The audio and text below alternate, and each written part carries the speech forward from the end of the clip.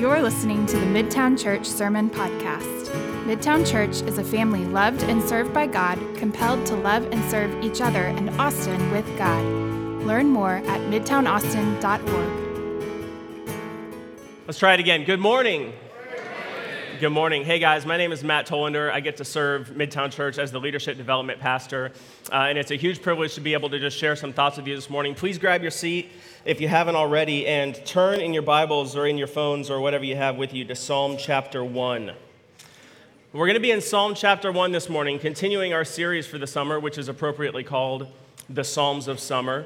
We'll look at a different psalm each week. And while you're getting there, while you're getting to Psalm chapter 1, I wanted to read to you from a column in the New York Times that I found a couple weeks ago during the week of the 4th of July. This column is written by Ruth Whitman, who is a British author who lives in California. It's called America the Anxious. America the Anxious. Here's what Ruth Whitman has to say. Happiness in America has become the overachiever's ultimate trophy. A vicious trump card, it outranks professional achievement and social success, family, friendship, and even love. Its invocation can deftly minimize others' achievements and take the shine off our own. This obsessive, driven, relentless pursuit is a characteristically American struggle, the exhausting daily application of the Declaration of Independence. But at the same time, this elusive MacGuffin is creating a nation of nervous wrecks.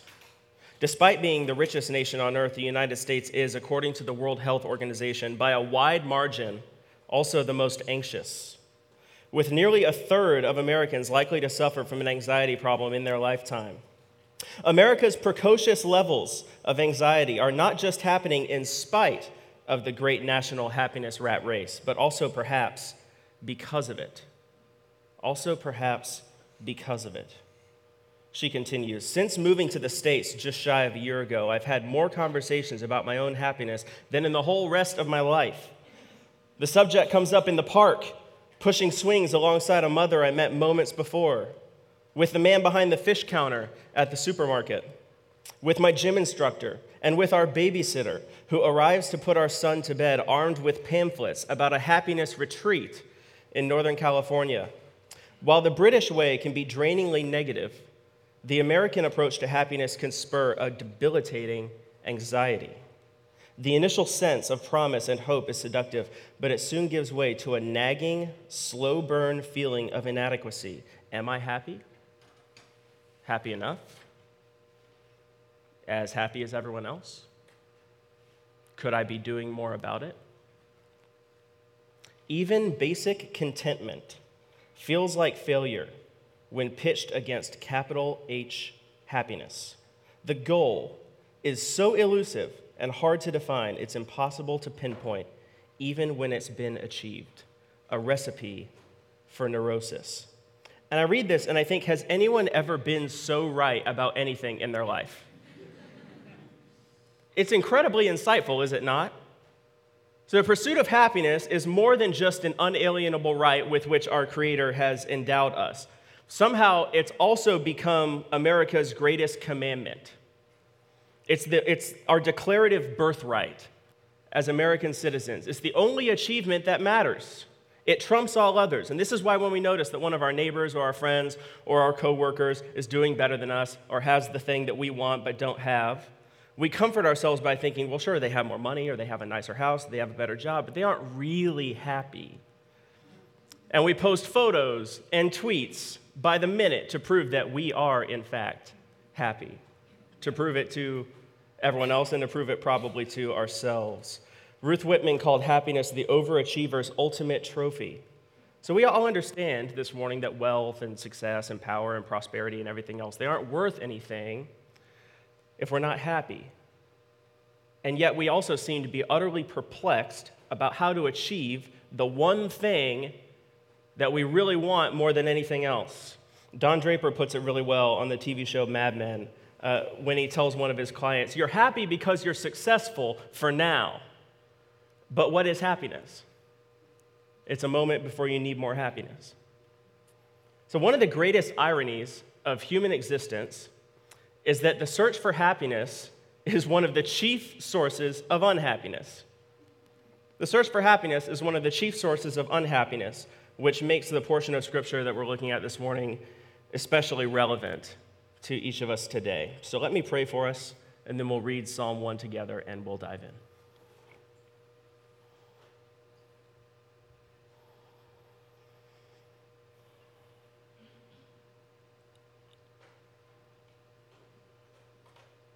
Lord, may the words of my mouth and the meditations of all of our hearts be pleasing to you this morning. Our rock, our Lord, our Redeemer, in Jesus' name, amen. Amen. Let's look at Psalm 1 together. Starting at the beginning. How blessed is the man who does not walk in the counsel of the wicked, nor stand in the path of sinners, nor sit in the seat of scoffers. But his delight is in the law of the Lord. And in his law he meditates day and night. He will be like a tree firmly planted by streams of water, which yields its fruit in season, and its leaf does not wither. And in whatever he does, he prospers. The wicked are not so, but they are like chaff which the wind drives away. Therefore the wicked will not stand in the judgment, nor sinners in the assembly of the righteous. For the Lord knows the way of the righteous, but the way of the wicked will perish. So Psalm 1 opens with the phrase, blessed is the man. Blessed is the man. The man there, the Hebrew, is gender neutral. So it's blessed is the person. And the Hebrew word that's translated here, blessed, blessed, really means happy. It means joyful. It means satisfied. It means fulfilled.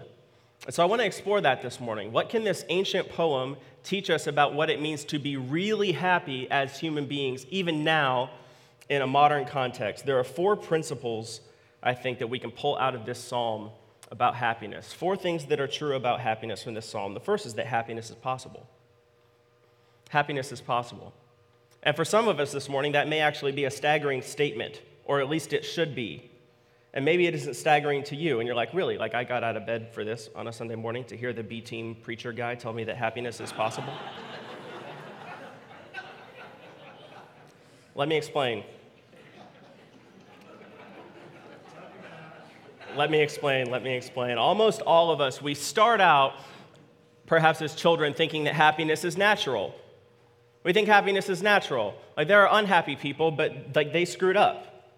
So our parents warn us. We get all of these dire warnings from our parents about how hard life is. And once you get out in the real world, you'll understand. Once you have kids of your own, you'll understand. And you better save that money instead of spending it all. And we think, well, okay, if I'm good enough, if I'm smart enough, if I work hard enough, then I will be just fine. And the people who aren't happy are the ones who have the problem. And then as time goes on, we begin to realize that happiness isn't anywhere near as easy as we thought. And we start to realize even that the most successful people, the most experienced people, the most gifted people, the wealthiest people, oftentimes they're the most cynical people. They're the most cynical about whether happiness is even possible. And then once we begin to really contend with life ourselves, and once we begin to really participate in that declarative birthright of pursuing happiness, we start to realize just how elusive happiness can be. So we start out thinking that happiness is natural, and then many of us end up thinking happiness is ultimately unachievable. And the teaching of the Bible is that happiness is neither of those things. Happiness is neither natural, nor is it unachievable. Teaching of the Bible is that happiness is possible. Implicit in this text is the notion that happiness is possible. Not natural, not achievable, certainly not inevitable, but possible. It is possible to be a fundamentally and consistently happy person. So, if happiness is possible, then why aren't more people happy? Because we seek it wrongly. We seek it wrongly. The next 2 principles are common mistakes. They're common mistakes that everyone makes. It's common mistakes that I've made, probably common mistakes that you've made in your own search for happiness. The first is that real happiness is fundamental, not superficial. Real happiness is fundamental, not superficial. Look at verse 3. It tells us that the blessed person, the truly happy person, is like a tree planted by a stream of water. It bears its fruit in season, its leaf does not wither, and in all that he does, he prospers. So the tree is subject to seasons. It feels them.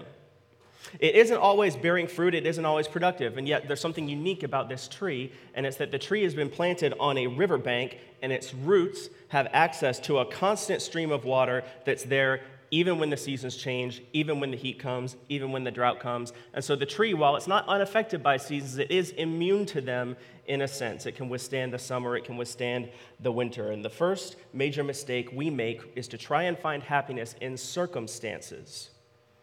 Because we think that happiness is all about the externals, don't we? And so we adjust our lives, we do our best to manage our environment and arrange our lives as a means of trying to control all of those circumstances. So we think that a relationship will make us happy, so we get into a relationship. And then if it doesn't make us happy, then we get into a different relationship. If we're not happy in our job, we find a new job.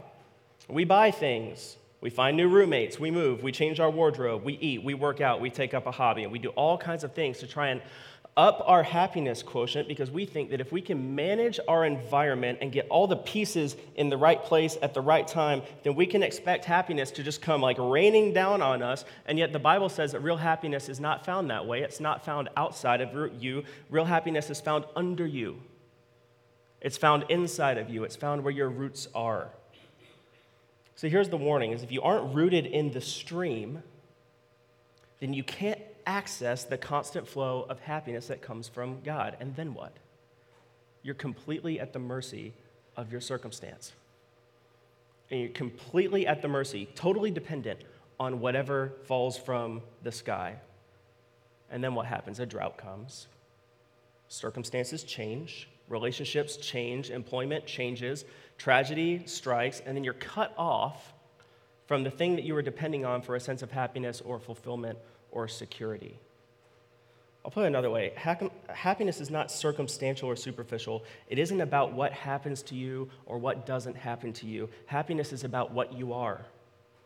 It's about what you are. There's an old rhyme that's it's often attributed to Dale Carnegie. I don't know if he said it first, but here's the rhyme. Maybe you've heard this. Two men looked out through prison bars.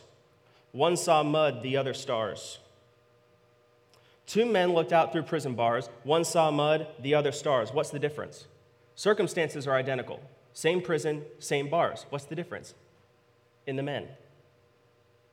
So this tree, from verse 3, it experiences seasons. It experiences affliction. It hurts. It's affected by it. It doesn't always bear fruit, but the leaf never withers. The leaf never withers. So the fundamentally happy person is not immune to suffering. They're affected by it, but they're never in despair.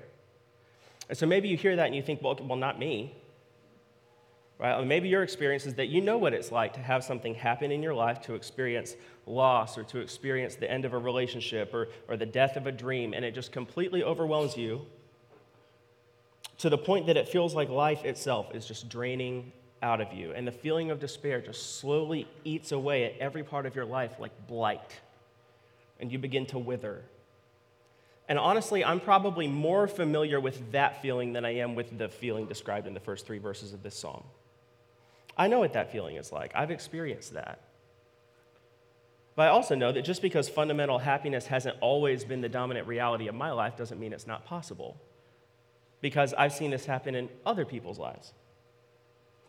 And I've known people who've gotten the call with the worst possible news, and they weren't immune.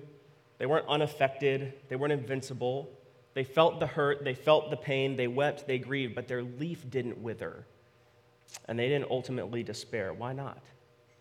It's because what does the tree do by the stream? This tree planted by the stream, what does it do during a season of dryness? What does it do during a season of drought? It pulls up even harder from the roots. It has to survive. And so anyone in this room who's ever experienced this sort of fundamental happiness knows this is how it happens. What did you do? You dug down deeper, and you accessed the stream in ways you hadn't accessed it before. You can't know this kind of happiness apart from hardship or pain. You can't know what it's like to rejoice in the Lord apart from experiencing suffering, because this kind of happiness only fully reveals itself in those most difficult of moments. We're not talking about a superficial happiness. We're talking about a joy that is permanent and that not only exists alongside or parallel to tragic or painful circumstances, but it's actually stimulated by them. It is stimulated by them. And that's how you know whether you've got this circumstantial happiness, which only rains down from above and sometimes is not there at all, or whether you have this fundamental happiness, which is stimulated and even strengthened by suffering. So real happiness is not based on circumstances. It's brought about by it's not brought about, It is not brought about by controlling your environment. It's brought about by controlling your allegiances. Your allegiances, which brings us to the next point. Third principle is that real happiness cannot be found directly. It is always and only the byproduct of seeking something else more than happiness. True happiness can't be found directly. It's always and only the byproduct of seeking something else more than happiness. This is the consistent teaching of Scripture on this subject. Nearly every time you see the word blessed or blessed in the Bible, whether it's in the Hebrew text or in the Greek text, it's connected to this idea. Think of the Beatitudes. Matthew 5, Jesus did not say, blessed is the one who hungers and thirsts for blessedness. Blessed is the one who seeks after blessedness. He said, blessed are those who hunger and thirst for righteousness, for they shall be satisfied. So the overwhelming teaching of Scripture is that if you seek godliness more than happiness, you get both. And if you seek happiness more than godliness, you get neither. That's the teaching of the text. The person who's truly happy is always the one who's stopped obsessing over their happiness or their lack of it and has stopped trying so hard and has aimed all of that effort at a completely different target. In Matthew 6, in the Sermon on the Mount, Jesus addresses the issue of anxiety. Do you remember this portion? Do you remember his solution? He says, don't worry. Instead, seek first the kingdom of God and his righteousness. So the reason that you're unhappy is that you've made something else your trust. You've made something else your trust. Why is it that sometimes you cheat? Why is it that sometimes you lie? Sometimes you have standards and you break them. Why is that? Because the normal and natural habit of our heart is to say, oh, I believe in principles. Principles are great. Principles are very good. Honesty is a good idea. Integrity is a good idea. Generosity is a good idea. But sometimes you have to make an exception. What do you mean? There's one principle that's over all the other principles. And what is it? I have to be happy. I have to be happy. So it's really, I believe in telling the truth, but not if it's going to cost me my job. Not if it's going to cost me my reputation. I believe in doing this, but not if I'm going to lose that relationship over it. I believe in being generous, but not if I have to give up this other thing. I believe, but you don't believe. Because the only thing you believe is that the top priority, the number one thing, the most important thing in your life is your own happiness, and everything else comes second. And even though that's the fundamental bent of all of our souls, we will never find happiness that way. We'll never find happiness that way. If you seek happiness directly, it will always escape you. If you make a happy marriage your number one priority, you'll never have it. You make a successful career your number one above everything else priority, you'll never have it. So you'll be killed by the anxiety.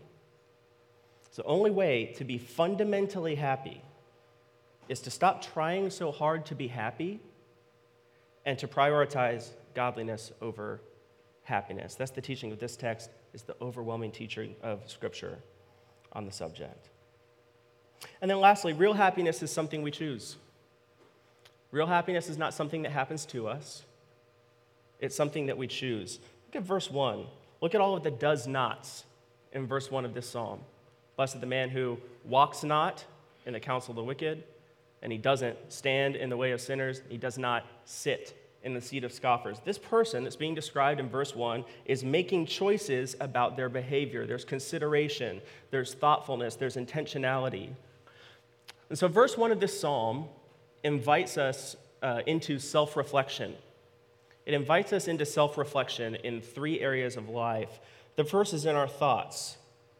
That's the first phrase, walks not in the counsel of the wicked. The word counsel indicates that we're talking about thoughts. And then the second is in our behaviors, does not stand in the way of sinners.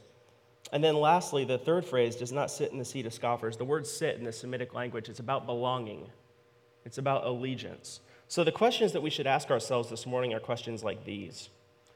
Who or what is shaping my worldview And how is that going for me?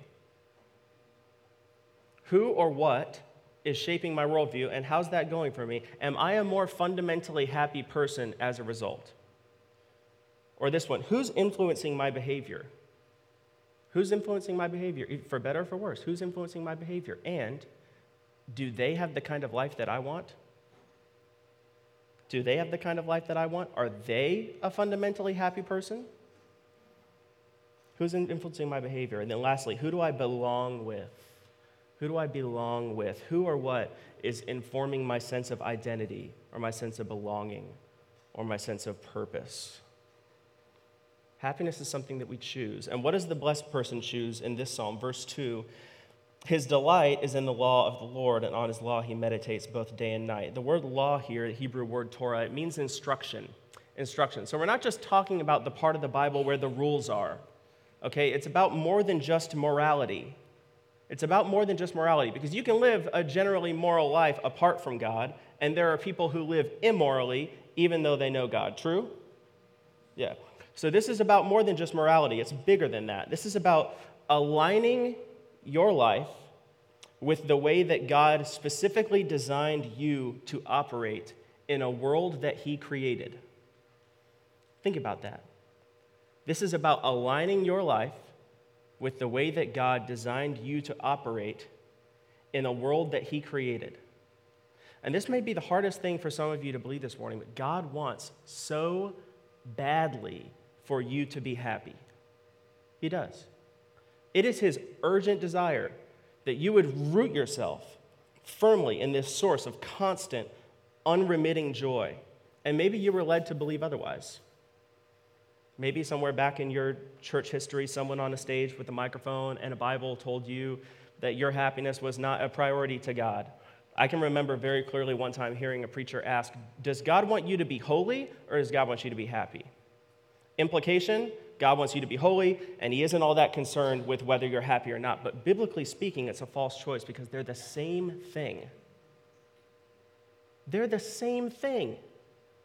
The God who designed you and the God who created and designed this world knows exactly the best way for you to function and operate in it for your own health and happiness and for the health and happiness of everybody in it. And so the more that we align ourselves with that intention, the happier and more joyful we will be. Ignatius of Loyola said this, that sin is an unwillingness to trust that what God wants is our deepest happiness. Sin is an unwillingness to trust that what God wants is our deepest happiness, not a superficial happiness, not a circumstantial happiness, not happiness in the externals, but happiness that is stimulated by suffering, happiness that is immune to seasonal change. So the choice is ours to make. Will we trust that what God wants for us really is our deepest happiness? Will we trust that God would not ask us to live and to think a certain way if it weren't truly in our best interest as people to do so? Will we choose to live the life that God created us to live, or will we keep trying to exert control over our environment, and will we keep trying to manufacture cheap fix happiness substitutes for ourselves? Will we root ourselves in the stream, or will we settle for whatever falls from the sky?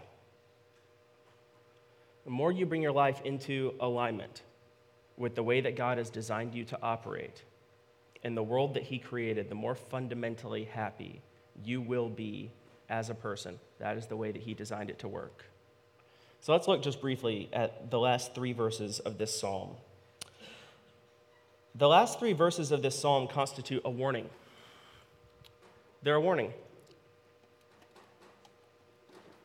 Look at verse 4. The wicked are not so. The wicked are not so. This is meant to contrast with everything before it. So the person in verses 1 through 3 is blessed. They are happy many times over. The wicked are not so. The person in verses 1 through 3 delights themselves in the law of the Lord and meditates on it. The wicked don't. The blessed person is firmly rooted by a stream. The wicked are not. The blessed person is immune to drought. The wicked are vulnerable. And the word wicked here, it doesn't indicate a person who's utterly evil. It doesn't indicate a person who is as evil as they could be. What it describes, it usually in the text, is It describes people who don't know God. Just people who don't know God. They're not necessarily as evil as they could be. In fact, they might be a generally moral person, but they don't have any regard. They don't take into consideration the spiritual dimension of life. And so as a result, they're superficial. The writer continues, but they are like chaff, which the wind drives away. Chaff is it's the husk of a grain of wheat. And so what they would do at this time in history is they would thresh the wheat, they would separate the grain from the chaff, and then they would toss the whole thing. And the seeds would fall back down, and the chaff would be blown away by the wind. And that's how they would separate the grain, the useful stuff, from the useless stuff. And that's what chaff is. That's what chaff represents in this psalm. Chaff is worthless. It doesn't benefit anyone. And the writer of this psalm says that's what the life of a wicked person is like. It doesn't benefit anyone. And it especially does not benefit that person themselves. Verse 5 shows us the result of that kind of life. Verse 5, therefore the wicked will not stand in the judgment, nor sinners in the assembly of the righteous. So the path of godliness and the path of wickedness, they end in dramatically different places. The word that's translated stand in verse 5 is not the same word that is rendered stand in verse 1. It's a different word. This word doesn't mean to stand in place. It means to stand up. It means to arise. What verse 5 is telling us is that this person will not be able to stand upright before God's judgment. The next verse reveals two potential outcomes. Verse 6, the Lord knows the way of the righteous. The Lord watches over. The Lord protects. The Lord has a special interest in the way of the righteous. But the way of the wicked will perish. The way of the wicked will perish. This word way, it refers to the whole course of a life. It includes what motivates that life. It includes what that life produces. And it includes where that life ends. So one thing that we see, I think is maybe important for us to know, is that human life is not trivialized in the Bible. Human life is not mocked in the Bible. Human life is taken very seriously. It matters greatly how we live now. It matters to God, and it ought to matter to us as well. And it seems harsh, doesn't it, that this psalm ends in this way. Because it begins with all of this very beautiful imagery, very peaceful, very joyous imagery, and with such a wonderful promise, and it ends with such a dire warning. And oftentimes we read verses like this, and we might end up with the idea that God is eager to dole out judgment, or that God is fundamentally angry. But he's not. He's not. Here's Dallas Willard in The Divine Conspiracy. Quote, Jesus himself was and is a joyous, creative person. He does not allow us to continue thinking of our Father who fills and overflows space as a morose and miserable monarch, a frustrated and petty parent, or a policeman on the prowl. One cannot think of God in such ways while confronting Jesus' declaration, "He that has seen me has seen the Father." So one of the most outstanding features of Jesus' personality was precisely an abundance of joy.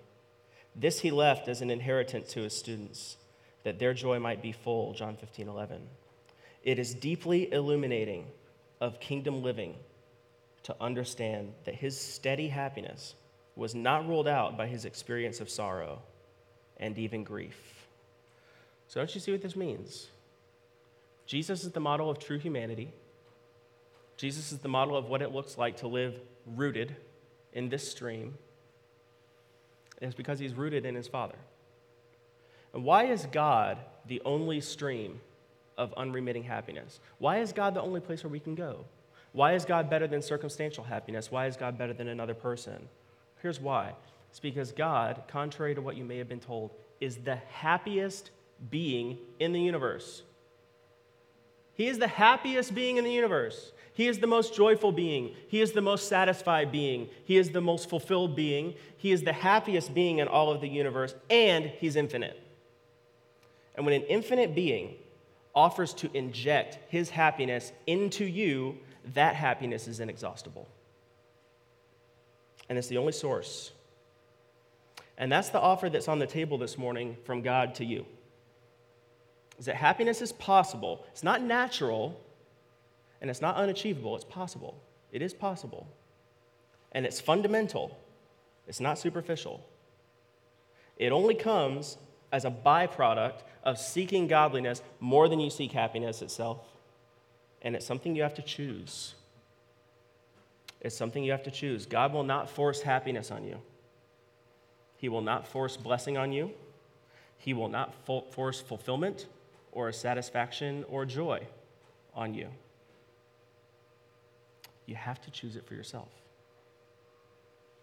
You have to choose it for yourself. The things that this psalm describes, the blessing, the happiness, the closeness with God, they're only available. They're only available through Jesus Christ. They're only available through him.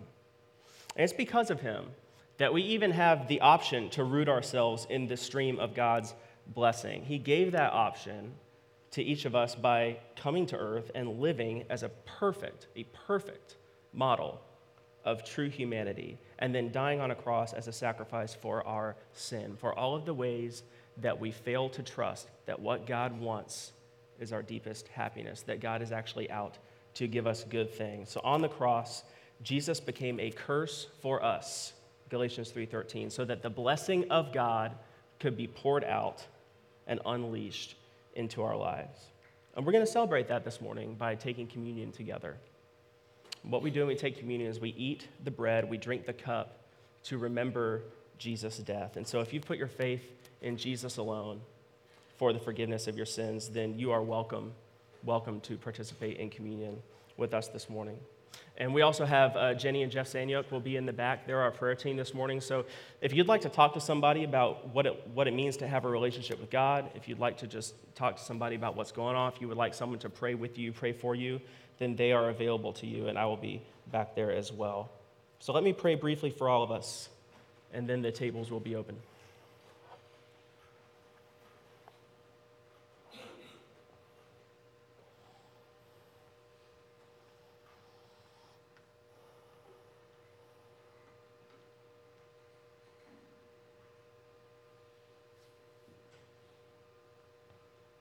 Jesus, thank you for showing us what it means, what it looks like to be a fundamentally happy person, to be rooted in joy that can only come from God. Thank you for coming to earth to taste our sadness, to be with us, to experience life with us, to hurt with us, to suffer with us, and to show us that joy, even in the midst of horrible suffering, is possible, and that we can take hold of it. Thank you for making that possible for each of us this morning. We remember you as we eat this bread and we drink this cup. And we ask that you would show us all of the ways that we choose to trust in the things that fall from the sky instead of rooting ourselves in the stream. Make us more aware. We ask it in your name. Amen. Thank you for listening to the Midtown Church Sermon Podcast. We hope this ministry has blessed you. If you would like to support this ministry, you can donate at midtownaustin.org.